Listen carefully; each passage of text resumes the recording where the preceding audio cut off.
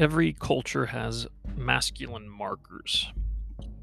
These are part of the language of the culture that people use to communicate.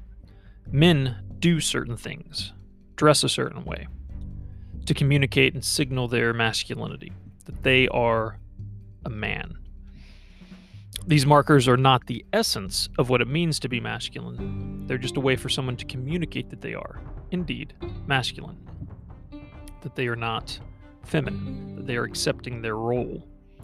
This can be seen in the fact that every culture has slightly different markers. In Scotland, for example, you would never call a kilt a dress.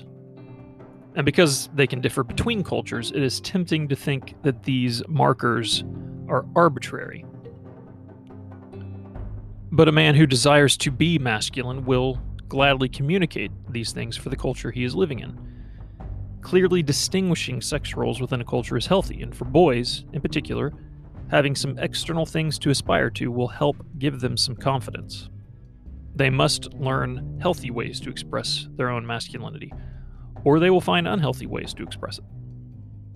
For example, here are some of the markers of American culture: playing a sport like football or baseball, changing a tire, going hunting or fishing, wearing a well-tailored suit, any type of woodwork, getting up in the middle of the night to check out what that noise was, opening the car door for your wife, taking out the trash, various feats of physical strength, grilling meat, splitting firewood, unclogging a drain, and there are many, many others.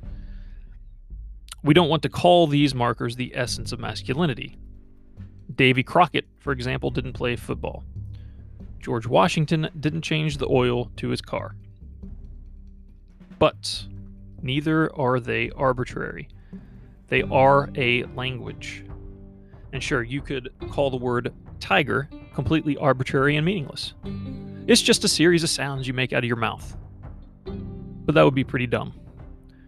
The word tiger does mean something.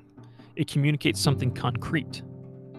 To bring suspicion upon the word tiger doesn't eliminate tigers, but it does eliminate our ability to talk about them in any coherent way. Casting aspersion on a culture's masculine markers doesn't eliminate masculinity, but it does rob it of its relevant vocabulary, which is almost as bad. Fathers must be seen as masculine, and they must have ways to communicate that masculinity. A man does not have to adopt every masculine marker to be seen as masculine, but they do need to adopt a good number of them, and they should at least be fluent in the language. Our modern society has been attempting to flatten male and female, deliberately confusing the differences between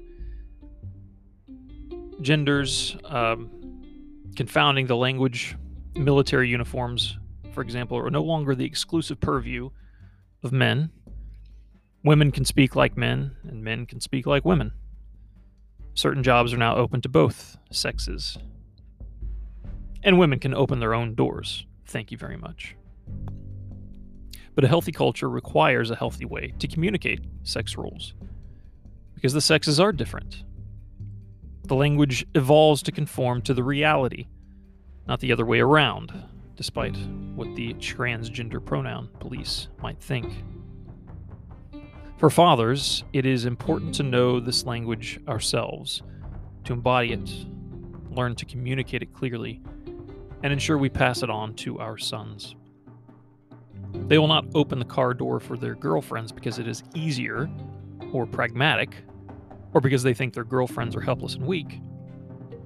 No, they will open the car door for their girlfriends because they are men and their girlfriends are women. They are communicating those truths not only to themselves, but to everyone else in the parking lot who witnesses it.